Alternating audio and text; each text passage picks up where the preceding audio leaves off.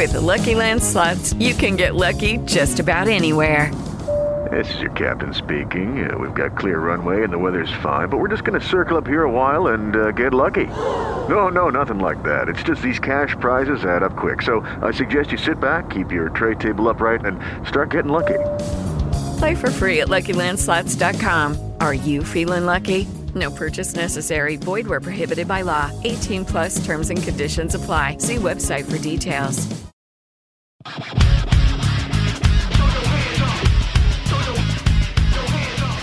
then Mahura backs up against the boards. He'll put his skate and stick up against the wall, run out the clock, and the Gulls win tonight by a score of 4-2. They end the team's longest road trip in their 5-year history, going 4-2-1, and they seal it with a 4-2 victory against the Tucson Roadrunners. And an overall great performance by the Gulls. They dictated the play in the first 2 periods, and a desperate Roadrunners team could not come back on Kevin Boyle and the defense.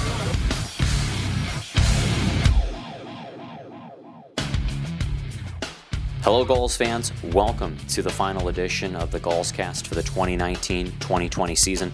My name is Andy Zilch.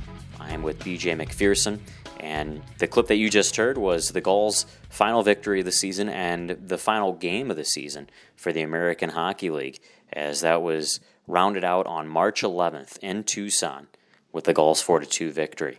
Now, BJ and I on this episode will talk about the whole season. We'll bring it all the way back to Irvine in September when the Gulls embarked on training camp, some obstacles that they overcame, and some key moments of the season. And finally, BJ and I, we will have some fun. We'll talk about some awards that we can hand out, unofficial awards, but why not? We'll have some fun. We'll discuss it, and we will bring some light to what this season was, because it certainly deserves it, and especially after that performance on March 11th. And then following, the season was put on suspension, and then obviously we learned on Monday the 11th that the season would not continue, and they put a cancellation to it. It was a tough pill to swallow. It was inevitable, I thought, but at the end of the day, still, what this team had, what this team could have had, even when the season was put on suspension, I figured there would be no way to recoup what the momentum was that this team had. Yeah, and if you think about it, I believe there was people 3-4 weeks ago that thought the American League was already done. So I tip my cap. They stuck it out as long as they could to make this season happen, but it just doesn't come through. And with that, we look back on the season, and you know as well as I do, I truly, this isn't any kind of gimmick in my mind, I believe the Gulls were really gearing up for a really good run at the championship in the American Hockey League. Because I'll tell you, with some great leadership and the way things, as we know, up with the Ducks, just not having the season they thought it was going to be, and that's what happens, when you start fresh again. So the American League Gulls team is going to be really a strong team, and for a team to go a far way in the American League, it doesn't usually help to have your team far down the stretch, your NHL team in the NHL. So as well as I do, I was getting ready for it. I thought the team was really building up. I just thought a lot of things were coming together, and unfortunately, we are where we are. Well, let's go all the way back to the beginning. Training camp.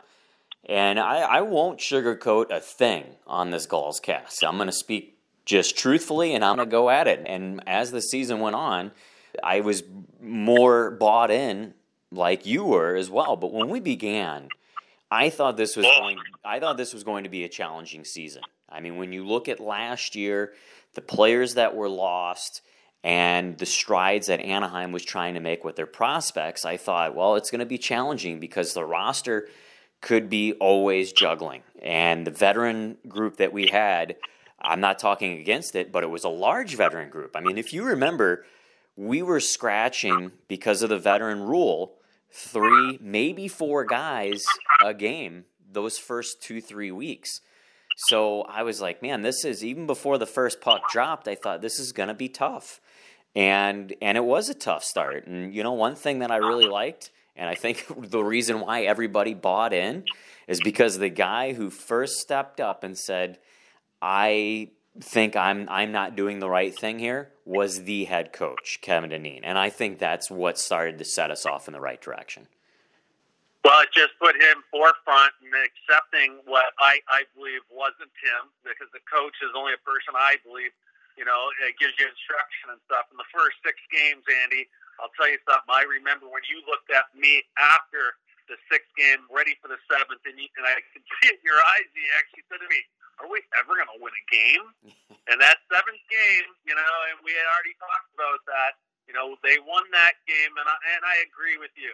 Having the coach step up like that, especially a coach of his caliber, and we go back, there's coaches that haven't gone far in a hockey career, and as far as Coach Dineen has gone is something you have to give respect to. But then the way he coaches, and even the way he deals with the media, it's just different. Everybody's different, and the guys bought into him real early on. And when they caught on, I think one thing I disagree with you, even with call-ups and stuff, with the Ducks organization, with the Gulls, I believe there's pretty much 1 or 2 players that when they're not in the lineup this year made a big difference. But this team with the depth, talking about these veteran players, other than a guy like Sam Carrick, and he wasn't there for some games that the team did win, but of course when he was there it made it a lot better. I just think this team in a whole was team tough through 4 lines, 6 defensemen and goaltending. And Coach Kevin Dineen, what he did was he brought them together, I think, quicker than you and I thought it was going to be after the first 6. Well, yeah, and, if you remember in those 6 games, too, the thing that was so unfortunate was the way the bounces were going. They just, nothing was going the San Diego Gulls direction. And I think that was one thing that was also massively frustrating when we're sitting up in the booth and we're watching these games, is no one was catching a break when they needed it. But then you get to that military appreciation weekend and you're playing a good Colorado Eagles squad and you sweep them. I think that was when we're like, all right, now it's in the right direction. Let's get off and running. And another big thing I think people don't understand, with the first 6 losses, and you remember this, it was 2 games and then you're off for a week. 2 games and then you're off for a week. So when you go through those 2 games as a hockey player, it's like starting the season fresh again after a week off. So they're coming at it, and they were coming at it, I think, sometimes a little bit too hard. And there's something to that to a hockey player. Sometimes you can work too hard, and it goes the wrong way. And I think just the way the scheduling was, the puck could have bounced the other way. They could have went 6-0. That's just not how it went. Well, one thing, too, that I'll touch on, and then we'll segue into the progression of the season. When you looked at the beginning of the year, and this kind of reflects on maybe guys getting chemistry, guys that left the team, like Kevin Waugh. You also had Kalle Kosala. Ben Street left the team. Ben Thompson was gone. You also had the absence of Adam Cracknell. And then to go along with that, your captain from last year, he was also gone. So Jacob Megna's departed. Sam Steele went up to the NHL for the full year. And the defense really took the hit too. Jake Dotchin, Andy Wolinski, Keaton Thompson, all those guys, Trevor Murphy, Andre Schuster, all gone. So it was really difficult for this club to catch on right away. But once they did, and as you said, there was no looking back, and they cruised. And then they accepted what their identity was going to be, too. And I think Kevin Dineen laid that out. And the veteran group, which, like I said, at one point you had about 9 veterans in that room. I think they stepped up, and even if they were playing or not, they laid it on the line. And they said, this is the way it's going to be. We're going to win some hockey games, and it's not going to be easy. Well, the way you just put it there, with the amount of players from the year before that are no longer on the team, I go back and I look at the lineup, and I can just see the match, for each player and the way they, owned up this year. And guys from Justin Kluge, from a centerman to a winger. And then Chris Weidman back on the point. And then you got to remember guys like Blake Pietila, how he had kind of a strange year for them. And at the end, he was coming around. And Andrew Podorowski playing through the injuries he had throughout the season. Yanni Hockenpah, he was a player between the start of the season. I didn't know what to expect out of him, and I just thought he grew stronger. So for all the guys you talked about, and there's a ton of guys I haven't even mentioned, from Simon Benoit, again, the Troy Terry, and just the way he was able to play a point a game in the American League. You think about some of these quality players that were able to take over from the year before. I think even younger, better, faster. That was the difference. And when we read these names, I'm hoping to see some of these guys back next year. Yeah, no, I mean, you're right about that, and I totally agree with you. I would love to see what would have happened in the crystal ball, but we're here. That's the facts that we got to accept. And when you look at this season, I think the challenging thing that I was anticipating was how the defense was going to shake out because of how the core departed. But like you said, Chris Weidman, Yanni Hakanpää, two guys that have been around the block, they certainly were a big cornerstone to this group. And, they helped out the youngsters. And, I mean, look at Scott Moldenhauer. He was not playing in the beginning part of the year, and he was always penciled in on the last 3 months of the season. He was always in that lineup. So progression of guys answering the bell, and then guys taking their leadership role and thriving.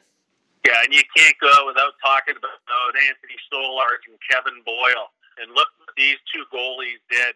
And again, you got to lean a little bit towards, Kevin Boyle 2 years ago. He makes it to, the All-Star game. And this year, Anthony Stolarz is the representative.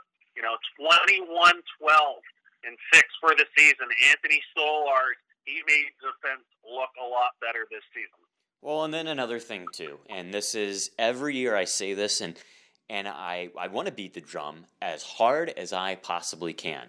The Anaheim Ducks truly care about what's going on here in the American Hockey League. And we are lucky because I've seen organizations that couldn't care less. And when you get an acquisition late in December, like Chris Mueller, when you need a centerman desperately, and not only that, but a veteran centerman, someone who can help you out with some of those younger guys up front, I mean, that made a massive impact. Now, he didn't come in and he didn't light the world on fire right away. Took him a little bit to get adjusted. But then when he did, he was an impact on and off the ice around the guys. Well, I can back you on that because the last 4 years, it's what this club has done every time, when needed. You pick up the big player, and that's what this organization has done. So I agree with you there, Andy, and they've done it year after year. Well, and then finally, you can touch on the acquisitions on the trade deadline when you need a little bit more depth, and you can't go out and get veteran guys. They get Kyle Criscolo, who was a fantastic addition. I mean, he was a silent killer, in my opinion. I think he did exceptionally well. He answered the role that was given to him here in San Diego. And then, of course, Pearson on the blue line. BJ, you actually didn't see either one of those guys, nor did anybody in San Diego because they were acquired right before that road trip. But Pearson was working the power play, and Criscolo is right there with Lundestrom on one of the most responsible 200-foot players. So I know you were watching him through AHL TV, and it's tough to kind of get a gauge on a player that way. But that just kind of shows a little bit more. You needed a power play D-man. You needed another good guy in your own zone. The Ducks went out and helped out the Gulls. Well, again, the crystal ball, we go back, a few months ago, and we're getting close to the trade deadline, and you and I kind of talked about it, and I made the comment to you, and I go, Andy, you watch. I go, there'll be a trade made. I didn't know there was this many trades going to be made. The great thing is, we always grade the trades, me and Andy, and it seems like the Ducks and the Gulls always get the winner. Yeah, I mean, I don't even know of a loss that we've had since I've been here, and it's just been fantastic to watch all these unfold and help the American Hockey League. And then, as we move through the season, they also papered a full line to us as well. So that's something else, too, that stung a little bit once all this went down was the potential to have a Max Jones, a Sam Steele. At the time, Yanni Hakanpää was up, Kiefer Sherwood was up. And then Brendan Gooley on the blue line. Like that's an excellent presence that we would have had we gone on. But, it's just that depth. I think that's one thing that would have carried this team all the way should we have gone far. Well, you talk about that depth, and if everything, the crystal ball had been still going here, and, if the Ducks hadn't made it, it looked like they weren't going, and you were talking about the players that were already penciled to come down here, think about making that lineup and how tough it would be for the coaching staff of a job it would be. Who are you sitting out? First of all, it's tough enough with the veterans, but there was going to be so much depth in that squad, and practices would be fun to watch. All right, now I want to get a little fun conversation going here, and if you have any ideas, you can throw them out. The first one that I want to have a discussion about, and I can go first because I might put you on the spot here, is an unsung hero. So if you don't have it, I'll go with mine. All right, go ahead. Okay, so my unsung hero is Alex Broadhurst. I think he was fantastic on the penalty kill. He was probably our sneakiest, best goal scorer that we had on the club. And he was, of course, fantastic in the defensive zone. So to me, I would give that award to Alex Broadhurst. Well, and the great thing what you said about him is the way he really helped out and some of the players on the team. And you and I know that Maxime Comtois, when they played together, it seemed to calm him down, Maxime Comtois. If you have a veteran player like that, when he adds that element where you get your first and second rounder guys like that are young players to calm down, you got to be pretty good about that. I'm going to go with somebody who I think since they've gotten here,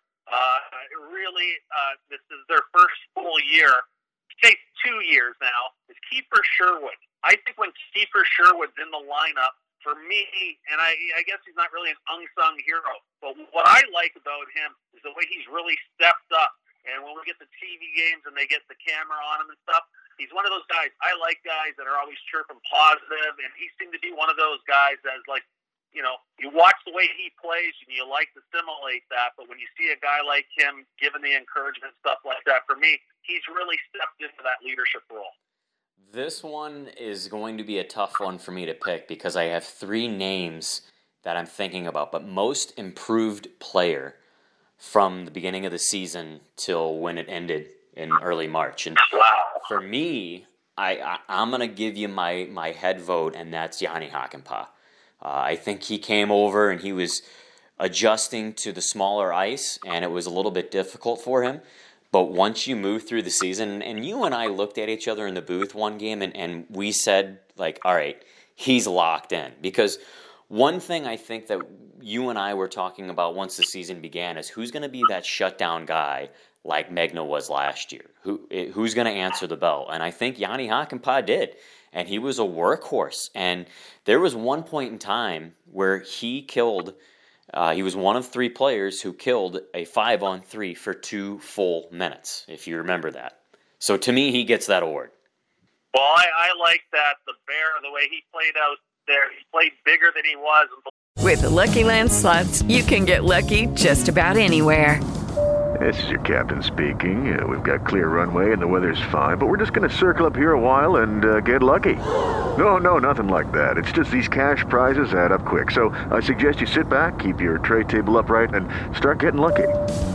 Play for free at LuckyLandSlots.com. Are you feeling lucky? No purchase necessary. Void where prohibited by law. 18+ terms and conditions apply. See website for details. Believe me, and you can attest to it, how big of a person he is. And I think his taking from playing over in Europe and remembering coming back and taking to the smaller ice, I think he's a better player. And I like that pick with Jani Hakanpää. But you know what? I got to go with a player called Isaac Lunderstrom. And the reason is I'm not going to go to the stats. It's going to be all facets of the game. And I think this is a player we got to remember his age. At the start of this year, he was 19 years old. Or maybe just 20. And it was already his second year coming over from Sweden. Again, I think it's the way he plays without the puck and the defensive way he plays that he's a guy, I think, another 14, 15, 16 years, they're still going to be calling his name. Another guy who I was thinking about, I'll give 2 out there, was Scott Moldenhauer because of what I mentioned earlier, the fact that he was having difficulty cracking the lineup, and then he found himself as a regular. And the other one, I think, would be Max Comtois. And we can touch on this a little bit extensively because it got to a point where it was clear that he could own this league physically and by point production. Well, you got to remember, too, the size of this 20-year-old. He got 24 points in 31 games, and I say he got 14 of those points in the last 10 of his 31 games. You're right, and I think, again, that was him calming down a little bit and the effect he was getting from the veteran players when you were able to talk with them. And you got Alex Broadhurst, like you talked about, in your ear, sitting beside you on the bus, things like that. Players relax. And he's one of those players, the longer you play in the season, I think he's only going to get better. Your MVP would be? Sam Carrick. Okay. I will go with Anthony Stolar. It is between those two. I agree. And go ahead, give me your reasoning for Sam Carrick. Well, Sam Carrick, for me, the past 3 seasons, and I go back 3 seasons ago, and you hate it when I keep saying it, but he was one of those guys, things weren't working for him, but he wouldn't quit working. And then 2 seasons ago, the way he really emerged for me, and then this season, getting to be the captain of the team, didn't change anything in the way he played. Just because they put a letter on his shirt did not change the way he played. I think it really accelerated the way he played, even more and better. 43 points in 46 games on the season, plays all critical aspects of the game, taking face-off. For me, he's a leader, and he's a great leader in the American Hockey League. I'll pick Anthony Stolarz, and I didn't really understand his presence off the ice until we actually went into quarantine. I think, of course, his play on the ice showed, and there was games that he saved for the Gulls, literally. And then also, as we got into quarantine, I asked a few players, like, who would you keep up with? Who have you gotten close to that you maybe weren't close to in years past? And a lot of guys said Anthony Stolarz. It seemed like even though he was in the net, he was very active with communicating with players, maybe in the locker room, things that he might have noticed. And then also just keeping it light, too. And he's got a great personality, and I know fans have been able to talk with him at events like the bowling night and things of that nature. But one heck of a human being, too. And that's one thing that I think the leadership group, like Sam Carrick, which is another reason why I was considering him for the MVP, that's why this group is so special. And that's why I think they could have taken a run. And honestly, BJ, I think it could have been the Gulls, Tucson, Milwaukee were the top 3 teams out of the Western Conference. Yeah, I think you're right with those 3. And again, on Anthony Stolarz, the only thing I find strange in picking Anthony Stolarz, and there's no reason it's strange, but you don't normally hear goalies get talked up that way. A lot of times goalies get the stigma as being loners, guys you don't talk to during games.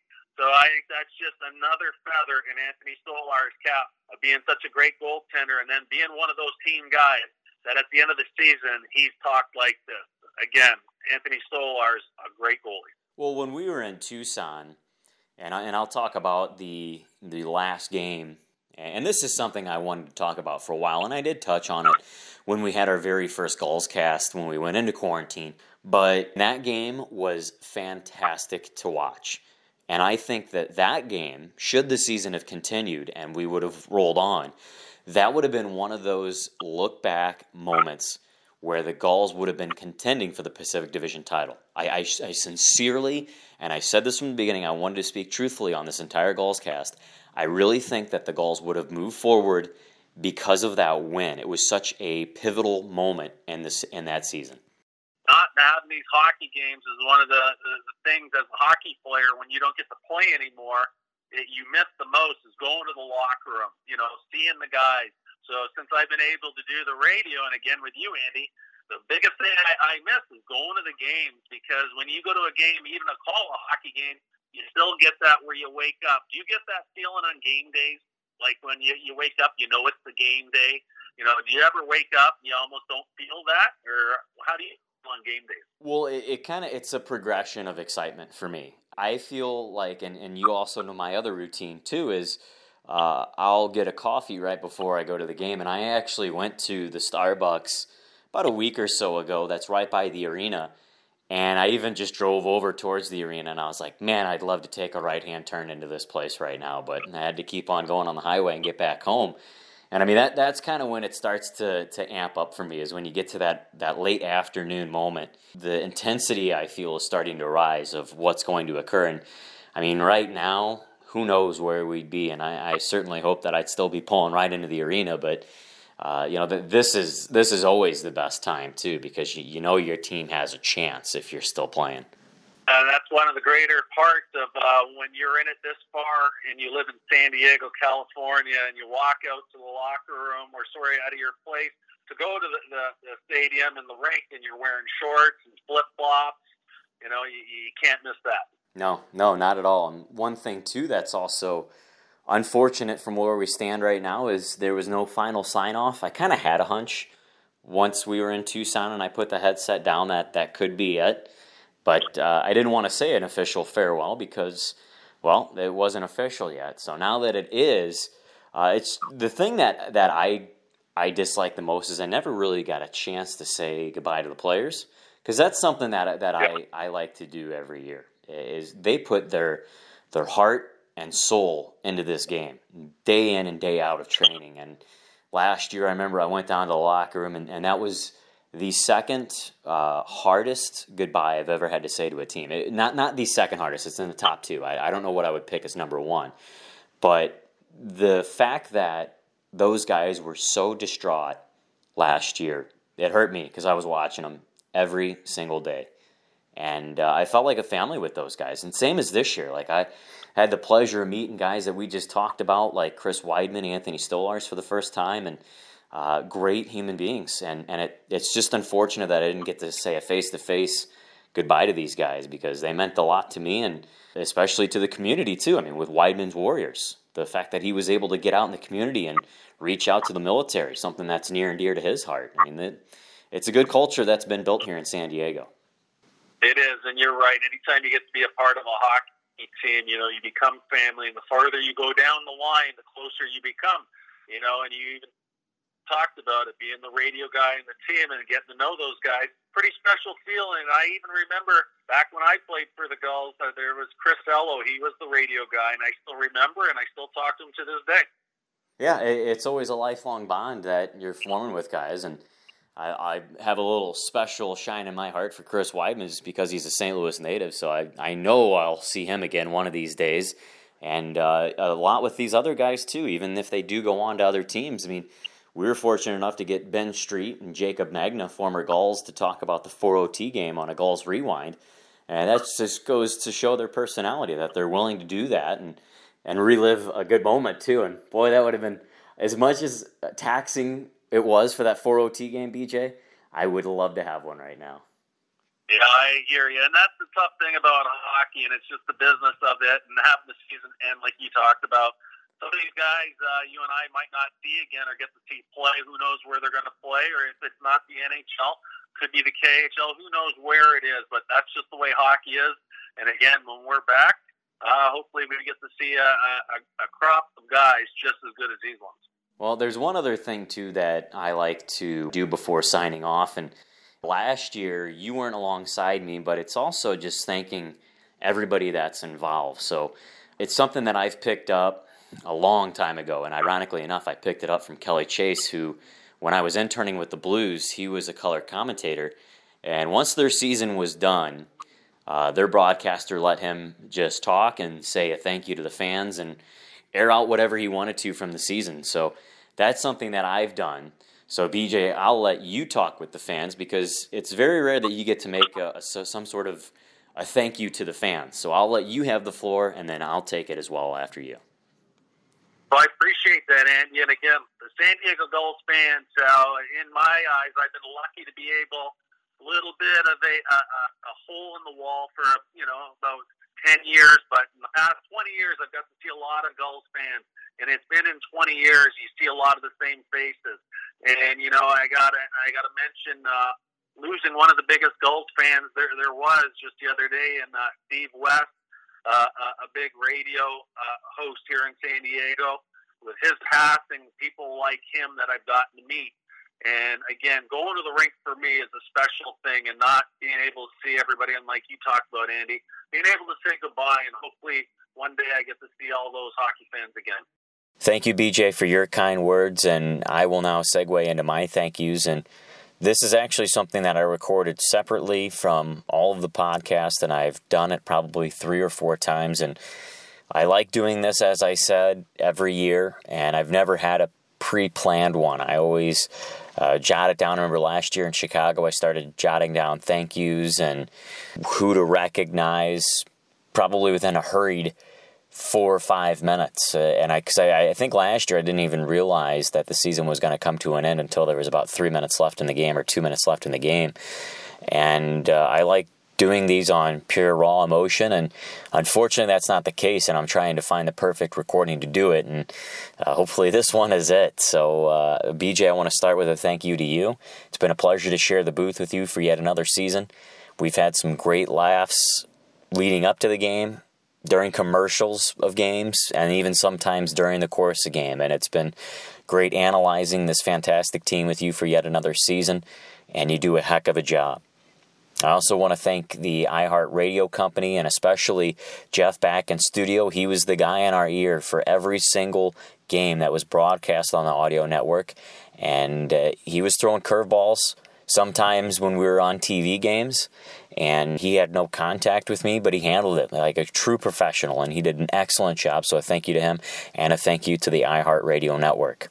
Also, a big thank you to Fox 5 San Diego, and Troy Hirsch, and also Taylor Felix. Those two did a wonderful job away from the broadcast booth when they were handling sideline and hosting our televised games, and of course, Troy Hirsch was there for even some road games that we had during the course of the year, and he handled it, as you all know, like a true professional. Also want to start thanking some of the San Diego Gulls staff, and there's a lot of them to thank. And first we can start by the inside sales ticket representatives, James, Brandon, Josh, and Megan, and also sales representative Kelsey.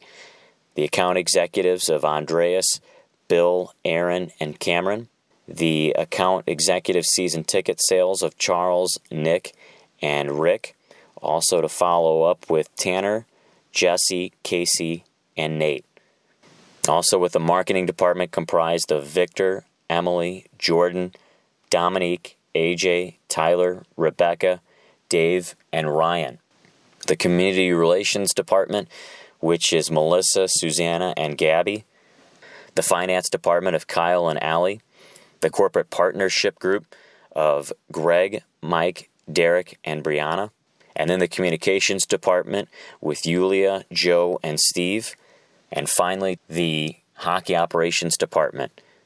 You got Justice and Colin, the athletic trainers of Mike and Ryan, the equipment managers of Joey and Ryan, the ones who work the paperwork and behind the scenes, Jeff Gaduti, Jillian Redden, of course Bob Ferguson, the general manager, and the president of hockey operations, Bob Murray. A massive thank you to Matt Savant, the president of business operations. And of course, Michael Schulman files into that as the CEO of the Gulls. And we cannot forget the great owners, Henry and Susan Samueli. Not only a thank you to what they've done this past season, but also a thank you to what they did during the pandemic. Making sure that the San Diego Gulls, the Anaheim Ducks, and any employee that they have is taken care of in the right manner. And they were one of the first owners to set foot forward, not once, but twice. And even to part-timers, ushers, arena staff, thank you for what you have done. I thank you to the players. I feel as if they deserved a better fate for what they did this year. But we are where we are. And that is what it is. And it was a darn shame that I haven't been able to say this to their faces, because they put on a great, entertaining show this year for us. But to them, it was hard work, day in and day out. And there was a lot of laughs that were heard on the bus. There was a lot of good stories, but a lot of good brotherhood shared between those guys. So thank you for the hard work that you put in this season. And I really do appreciate it. And I know that my last thank you, the fans appreciate what you did, players. But fans, you are my last thank you. And I always wind up the season with a thank you to you for what you have done day in and day out as well. Supporting the Gulls, putting your hard-earned dollars towards the team, wearing hats, shirts, jerseys, going and getting the giveaways and wearing those out in the community. Your support with conversations to other people. Your support with tickets alone. The fact that you go to our corporate partners and you spend your hard-earned dollar with them. The fact that you are dedicated to take interest in the players, myself, the front office, and make sure that we are all good, just on a day-to-day basis. I've had some fans that reached out to me during the pandemic and just checking in, and that means so much to me. We are all a family here in San Diego, and I really appreciate what you have done to keep this organization one of the best, if not the best, American Hockey League organization. And that makes you the best American Hockey League fans. For everyone with the San Diego Gulls organization, one final time, my name is Andy Zilch. Thank you for the 2019-2020 season. Okay, round two. Name something that's not boring. A laundry? Ooh, a book club. Computer solitaire, huh? Ah, sorry, we were looking for Chumba Casino. That's right, ChumbaCasino.com has over 100 casino-style games. Join today and play for free for your chance to redeem some serious prizes. ChumbaCasino.com. No purchase necessary. Void where prohibited by law. 18+ terms and conditions apply. See website for details.